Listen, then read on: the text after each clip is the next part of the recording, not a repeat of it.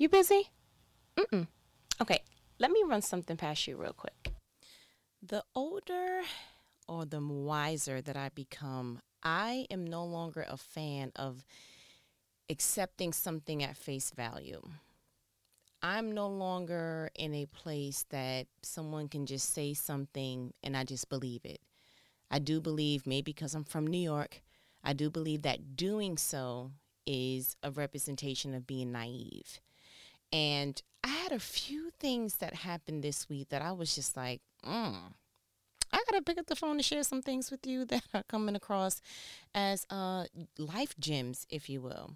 So one of them, and it's excellent. I love the fact that I can pull something from the Bible and then something actually from a TV show that my husband and I have been watching. So you already know that I'm not a TV girl, right? So everything that I start to watch and I'm like, oh, this is a great show. I'm either super duper seasons behind or I'm late to the show. But nevertheless, I'm a part of the wave. You understand? But so the show that I'm referring to, which I'll speak to after I speak about the Bible verse, is Married at First Sight. This particular season, I think it was 9, and it was in North Carolina, Charlotte to be exact. But put your finger on there for pause because I'm about to just go ahead and just pull from the Bible real quick. So I was reading the infamous verse, Luke 22, and starting at 31, where pretty much Peter was telling Jesus, like, yo, I'll go to bat for you. I'll do this, that, and the third. And then Jesus was like, sir, have a nice day, because before the crow, before the rooster crows 3 times, you're going to go ahead and deny your boy. But I wanted to take a different look at it because, again, I'm in this realm and stuff is opening up a little bit deeper. And I'm like, I never really seen it that way. So, again, Luke 22, verse 31. I want to jump right into it. So it says, Simon, Simon, Satan has asked to sift each of you like wheat. 32. But I have pleaded in prayer for you, Simon, that your faith should not fail. So when you have repented and turned to me again, strengthen your brothers. 33. Peter said, Lord, I am ready to go to prison with you and even to die with you. 34. But Jesus said, Peter, let me tell you something. Before the rooster crows tomorrow morning, you will deny 3 times that you even know me. 35. Then Jesus asked them, when I sent you out to preach the good news and you did not have money, a traveler's bag, or an extra pair of sandals, did you need anything? No, they replied. But I want to go ahead and stop there because he's pretty much just letting them know, listen, just trying to prep them for what's getting ready to happen. And y'all going to go through some things, but don't worry about it. I will never send you out empty handed, that kind of thing. But I want to reverse back to the transaction between Peter and Jesus. Now, we all look at Peter, if you know the story, later on, Jesus gets taken away and he's following alongside of them. And on 3 separate occasions, people were like, wasn't you one of the followers of Jesus? Peter was like, no, I don't know what you're talking about. Then somebody else happened. It was like, but you sound like him. And he was like, woman, I don't know what you're talking about. Like, he was starting to get a little bit more amped. Like, real talk, read the rest of Luke 22 and you'll start to see that.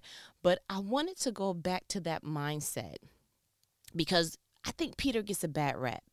Peter kind of, we look at it like, Peter, you hung with Jesus 3 years, sir. And the time that he needed you to stand strong, you went ahead and bucked at the knees like, no, I don't know him. 3 times, though? Like, and then you started getting crunk, like, no, woman. It literally, he uses the word woman. No, woman, I don't know him. And so I felt some kind of way because I was like, it can't be a heart thing. Because I know that the Bible says, especially in 1 Samuel, that God looks at the heart. So it couldn't have been a heart thing. Where did that denial come from in Peter? Because there had to be a love there. Because we know that once Jesus got taken away, Peter lifted up his sword and was like, cat, cat. Went ahead and chopped off the ear of the soldier. So we know that it's not a hard thing. So what happened? And this is what was revealed to me.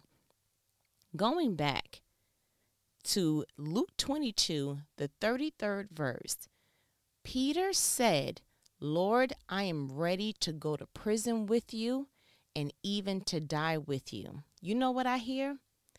I hear a man that was chosen by Jesus to be one of the disciples, didn't ask any questions, and didn't even inquire, where am I going? Can I go back and tell my wife and them I'm not going to be back for this set time?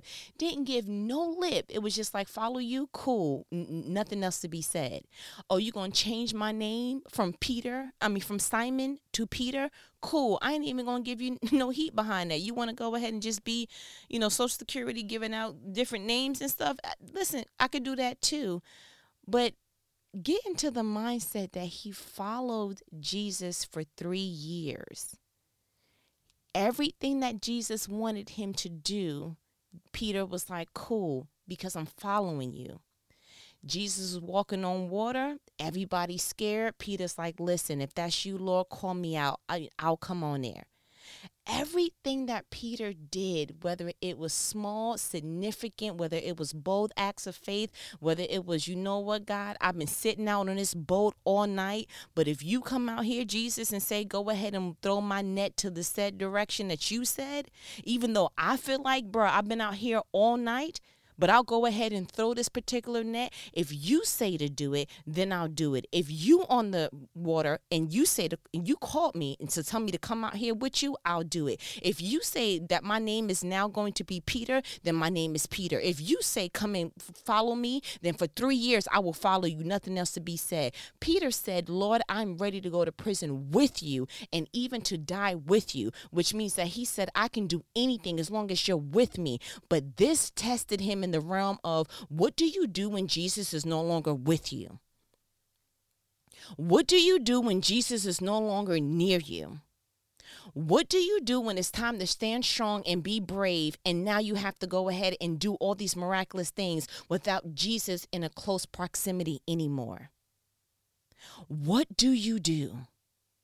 We have seen Peter do some amazing things in this thing called the Bible. Like I said, he took swords and was like, y'all not taking him. Y'all not taking him. Have a nice day. I've been following Buddy for 3 years, not without me. And he spoke exactly what he knew he would be able to do. I am ready to go to prison with you and even die with you. Meaning that, sir, the Bible says to have a humble assessment of self. And Buddy pretty much had a great assessment of himself. And the assessment is, I can do anything if you're with me. I will go to uncomfortable measures if you're with me. And I will go back under 6 feet if you're with me. But he never, ever, ever had the chance to exercise. How do I convey this love and exercise it in a boldness when there's no longer a physical, tangible evidence of Jesus being with me? And I think that's why throughout the Bible, God says, for I am with you. I will never forsake you. I'm the beginning and the end. It is something about knowing that, God, you're with me, that changes your stance. That you don't have to be afraid anymore, that you don't have to be fearful of what people will do to you, will say to you. The outcome is never fearful when you know that God is with you. But put yourself in Peter's shoes. For the first time in 3 years, it was, what do I do when I'm scared and Jesus is not tangibly there? What do I do when my life, literally, speaking as Peter, is on the line and I can't turn and look at Jesus again? What do you do then? That made me start to think, are we starting to put too much on people too fast? Or are we judging them on something that they never had room to exercise? Because I asked myself, I said, where in the 3 years did he have room to go ahead and operate independently outside of being sent the 2x2? But he still had a little bit of Jesus connection. He still had a right-hand man or two. As far as I read, when he was being questioned, like, aren't you with him? It felt like he was by himself. It felt like he was by himself. And I think the human aspect of, When a person feels like, for lack of a better term, that their back is against the wall, sometimes you revert to what you know, or just denying any part of being associated with anything. And I was like, man, I feel bad that his actions didn't reflect the true narrative of his heart. That he denied Jesus 3 times, but his heart didn't deny him. That he didn't know what to say or what to do in that time space because he never had the space to exercise it. It's not like he was tested. It's not like Jesus sent him real far away for a real long time. For as long as we know, we don't know exactly who said that time that Jesus went ahead and blessed the fish and the loaves. We don't know who said, listen, you should send them away, because we don't really, we don't have enough to feed all these people. But every time there was a problem, guess what Peter was able to do? Bring it back to Jesus and say, I have no idea, bruh. And then Jesus was able to give the directive. Go ahead and dip that cup in that water and pass it out. I'm going to go ahead and say this prayer real quick. Break off this fish, break off this bread. Y'all keep passing it out until I say stop. Okay, what I want you to, I know you've been out on that boat all night, Peter. Okay, I understand that you cleaned up your nets and you was getting ready to go, but I need you to go back in the deep, and I need you to go ahead and put it to the left, and this is what you're going to do. And yeah, so now that's what's happening. Also, I need you to go ahead and go down to this fish, go all the way to the bottom, get that fish, open up the fish's mouth. There is a coin. Give to Caesar what belongs to Caesar. Go ahead and pay your taxes, sir. Also, I need you to, Peter was a great assistant. He was a great person who was able to follow direction. But Peter was never tested on when his life is on the line, when his livelihood, reputation, when his faith, when his strength, when all that is on the line. Who do you go to? Because the one that was able to save you all this time, he's over there getting questioned on who he is, what his identity really is. And so that made me think of the show that I told you I've been watching, The Married at First Sight. I noticed this one particular couple named Matt and Amber. O.M. Jizzle. Just to give you a little bit of background. Matt Gwynn is a former professional NBA star. I don't know how far he made it. I wanted to look up his stats, but he irritated me to the point that I was like, no, thank you. Self-proclaimed. He said that he went overseas and played and did all that stuff. Okay, great. Now, if you don't know, real short snippet, Married at First Sight is a show where 3 experts from different backgrounds, sex expert, bishop, all those other psychological things that they do, come together and say, okay, we're going to interview this large sum of people, and from those, we're going to pick 3 to 4 couples that we feel like match each other. We're going to do this in extensive research. We're going to look into their likes and dislikes. We're going to comb their job and their apartments and everything that we can to make sure that when we're pairing these 2 people together, we're pairing them with the ingredients to have a successful marriage. And the only time that these 2 people know of the name or the description or anything of the other person they're going to marry is actually at the altar. Like, literally, it's like blind date, but wedding style. Like, oh, I'm sorry, you are? Okay. And then we recite these vows, and then we kiss, and it's I do, and then we're legally bound for 8 weeks, and they're going through the regular motions. They're going on a honeymoon, they're moving in together, they're going on dates, they're getting from time to time some type of counseling sessions, because the experts come in and check on them from time to time, show them footage of how they're talking with each other and all these other different things. And what was really, and then at the end of the 8 weeks, they decide if they want to stay together, or if they feel like not so much, and then they have to get a legal separation and the whole spiel. What was really interesting about Matt was he started the process a little shaky. Like, oh, okay. First, it was strong in that he showed up at the altar. He signed up. He wanted to do it. They went on a honeymoon to Antigua, and then when they came back from the 5-day honeymoon, mind you, this is an 8-week process. He came back, and the apartment that they moved into, he was staying out all night. Like, the timestamp literally shown that he was at the apartment at 1:30 p.m. and Buddy didn't come back home. to the next day in the afternoon. Wasn't answering her text, wasn't answering the phone, wasn't doing any of that. So the girl, Amber, that he's paired with, his legal wife, was crying and doing all that. And the expert came in and she's like, oh no, she wanted to tear him a new one. And so fast forward all the way to the end, it turns out Buddy was super duper cheating. People all around Charlotte, because Amber said that Charlotte was small. I don't know, but people were sending her screenshots. During the process, he's talking to different women. He was talking to women at bars and leaving with them. He was on sites talking to people. It was just like, are you serious? And the first thing that came into my mind, because they do give, their background story. He said that he was on his own since he was 16, and that he's used to kind of like living out of a bag, because he would be overseas for 6 months and then he'll come back home for 6 months, but he never really had a steady place of his own. So he would kind of just from post to post, just sleeping at people's houses. His family and him weren't tight, and he didn't want his family to know. So none of his family even knew that he was married, let alone was at the wedding. So that was like red flag number 99.6. But the thing that kept ringing true to me at the end, seeing all the dirt that he did, I felt for Amber tremendously, because I could see that she was really in it. But the one thing that I kept questioning was, when I scanned the life of Matt, I didn't see any evidence of anyone who was able to do a thing, stay with a thing, and see it through.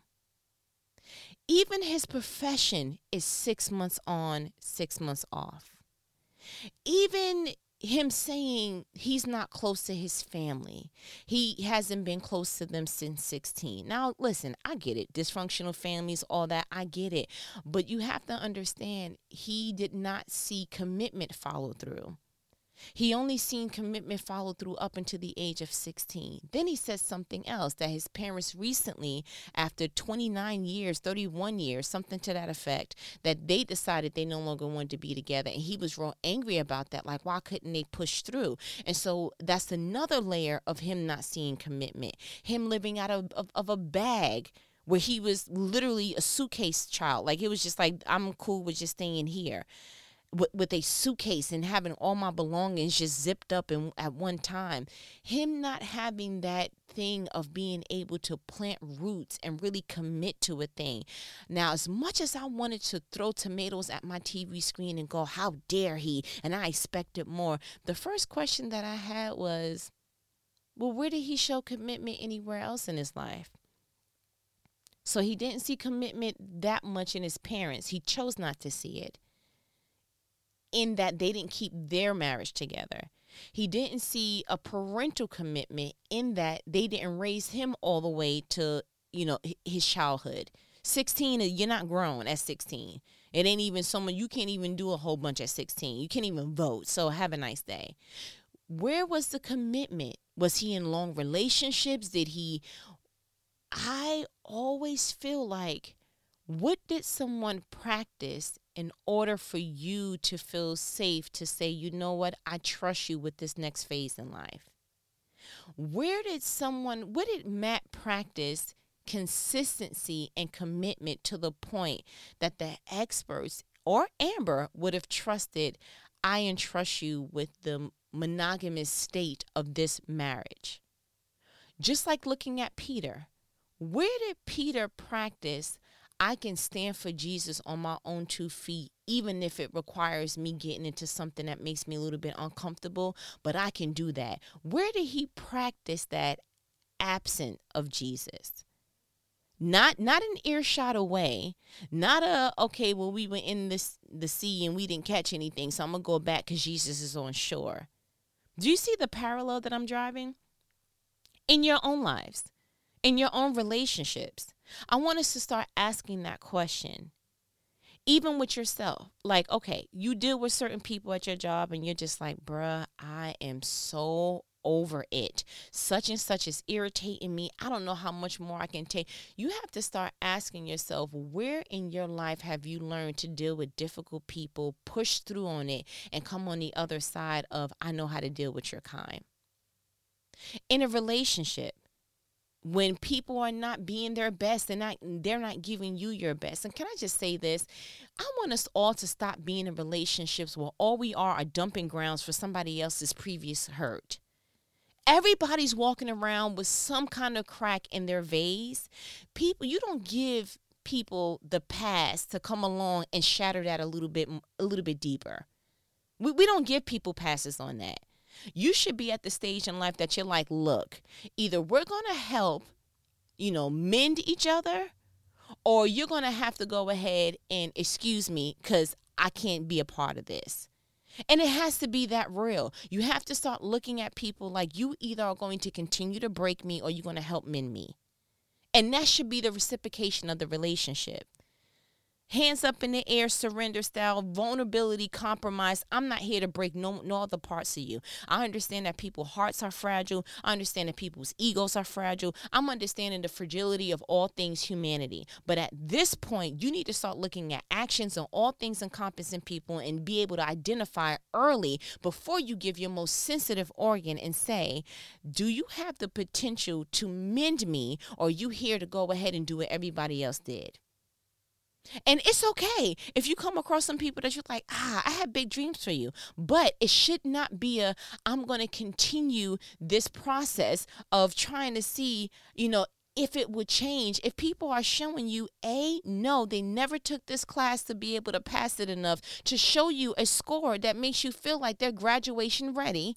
You see what I'm saying? Or B, just get to a place that you like, you know what, you can practice, but not with my heart. Absolutely not. You can go into the field of life. I'm just not going to be your sparring partner at all. Excuse me, sir. Have a nice day. And looking at these two extreme parallels on the spiritual realm with Peter and Jesus, and Peter denying Jesus, and then looking at this show and looking at how Matt did Amber, there were times that her friends and things were saying, you don't have to continue this process. And she just kept saying, I want to make it work. I want to make it work. I look so much into this marriage. And it was like, at some point, you have to admit this person is not ready for this next stage. And thank God that the only time Peter denied Jesus was that one time. After that, Peter did what he needed to do. You know what I'm saying? He super redeemed himself. Shouts out to him all the way through. But are we giving people the opportunity to redeem themselves? Or are we giving people the opportunity, again, to spar in a sensitive area of our lives that can continue to break? We don't need domino effects in our souls anymore. I'm not interested in that. So looking at your own life, are you looking at relationships and like, I'm going to give him or her the umpteenth chance again? Really? No, we're not doing that.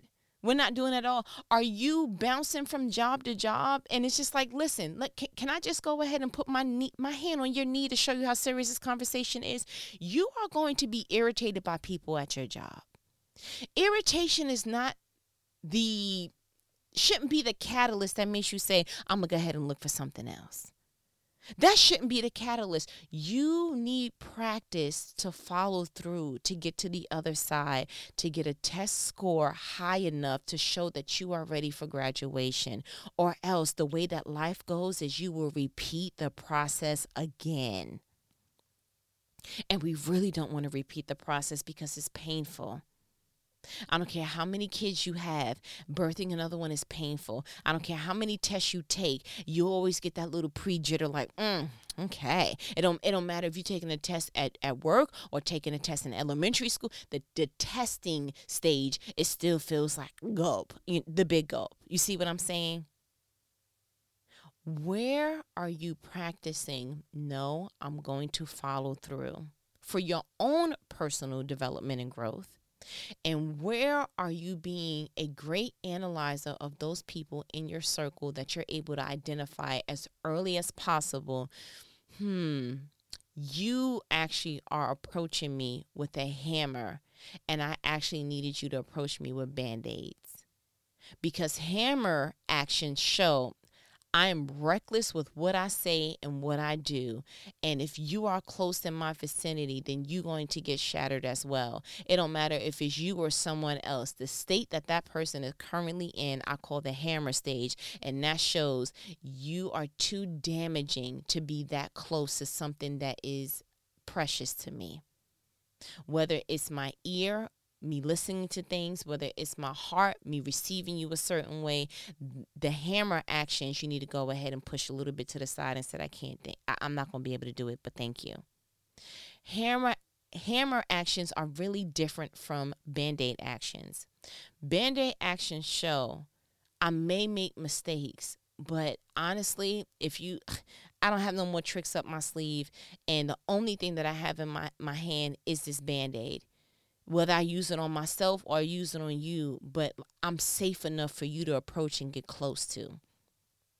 In whatever realm that's in, whether it's a job or friendship or building relationships or repairing relationships, you need to be able to see enough Band-Aid actions that you are able to convince yourself that I trust getting a little bit closer. I trust getting a little bit more vulnerable, and I trust this person with the next stage of my life, whatever that may be. Praise God that God is the beginning and the end, and he knew that that was going to be the only time that Peter denied Jesus. And he knew that Peter needed that experience to go check himself and say, oh my gosh, did I just do that? And be able to have something in his heart that says, never again will I ever.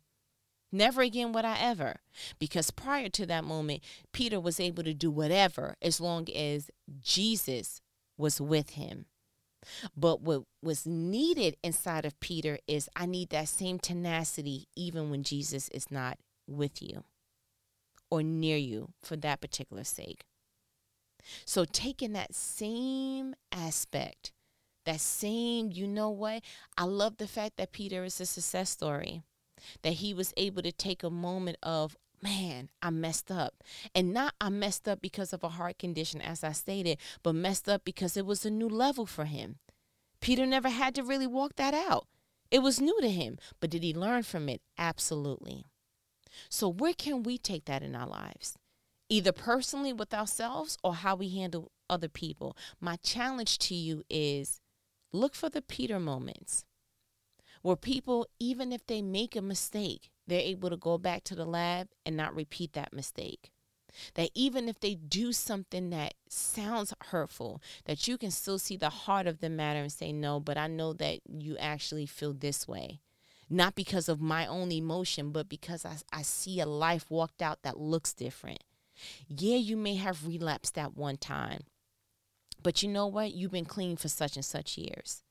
Yeah, you may have said that one hurtful thing during that argument, but you know what? That argument was it was the perfect storm to say something crazy. You were sleepy, you were drinking, you were whatever the circumstance or inclement weather externally was. Yeah, I could see how you went ahead and slipped out a few hurtful things and a few hurtful jabs. But you know what?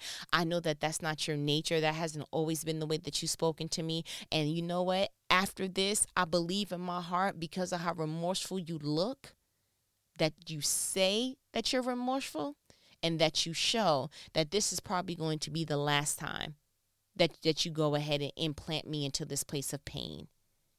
Remorse is huge when it comes to will you change? Because we're not looking for people to be perfect. Jesus already walked that out for us. We're looking for people who actually want to be better than what they were. And so I wanted to pick up this phone again and just pull from the spiritual aspect of Peter and Jesus, and then the natural realm of just looking at that show and going, oh my gosh, this guy didn't show any remorse. If you were to see the reunion show for Married at First Sight with Matt and Amber, you would be like, what is the problem? Super cold to her. She was even like crying and kind of like reliving stuff. And he was just like, bro, I'm only here because they paid me to come here. Like, that was his demeanor. Nothing remorseful at all. So if you came on this phone call just kind of like in the back of your heart and your head kind of wondering like, well, what are the steps? What's the surefire way that I would know that that it won't happen again? Like, what do you do? And what it really is the key of it all, the component that always reigns true is remorse. Remorse and being close to someone enough that you know that is not the true contents of your heart. Because Jesus was able to look at Peter and go, sir, that rooster's going to crow 3 times. You're going to go ahead and deny me. But Jesus was near Peter for 3 years to know, but I know that's not your heart. I just know that's going to be real tough for you to be away from me and be by yourself. It's going to be real tough for you to be outside of your comfort level. That security blanket's going to get snatched. And you know what? I can't even blame you because you're human form. But been around you 3 years, sir, and I know your heart contents. And I can go ahead and tell you where you're about to mess up and have this assurance that you won't do it again.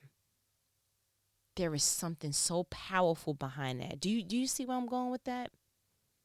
And I really do feel like you got exactly what you needed. You got exactly what you needed. Remorse, it goes a long way. And it's not a performance. It's not a, oh my goodness. It's, did you get close enough to that person to be assured that this won't happen again? Did that person walk out different forms of what they're showing you in this remorseful state? Do you really? Because, being a parent, you see it. You messed up a couple of times in situations and was like, wow, I really messed up on that job task. I really dropped the ball, and that wasn't my intent. Like when I said such and such, I didn't want her to. I know it sounds like that, but that's not what you see what I'm saying? But I feel like you got what you needed. I don't want to add anything else to that. I feel like you got exactly what you needed. And you know what these conversations are? They are life-provoking conversations. Conversations that you like, you know what? I needed that. I needed that because I was wrestling with something. Or you may go ahead and want to hold on to the things that's being said and watch in a few weeks. You're like, you know what? Just had a conversation with my favorite homegirl about this same exact thing. I was ready for this. Thank you, Lord, for letting me have that conversation. And now I know how to look at this through a different lens. Okay? But as my good nanny says, all right, I ain't gonna hold you. You know what needs to be done. Later.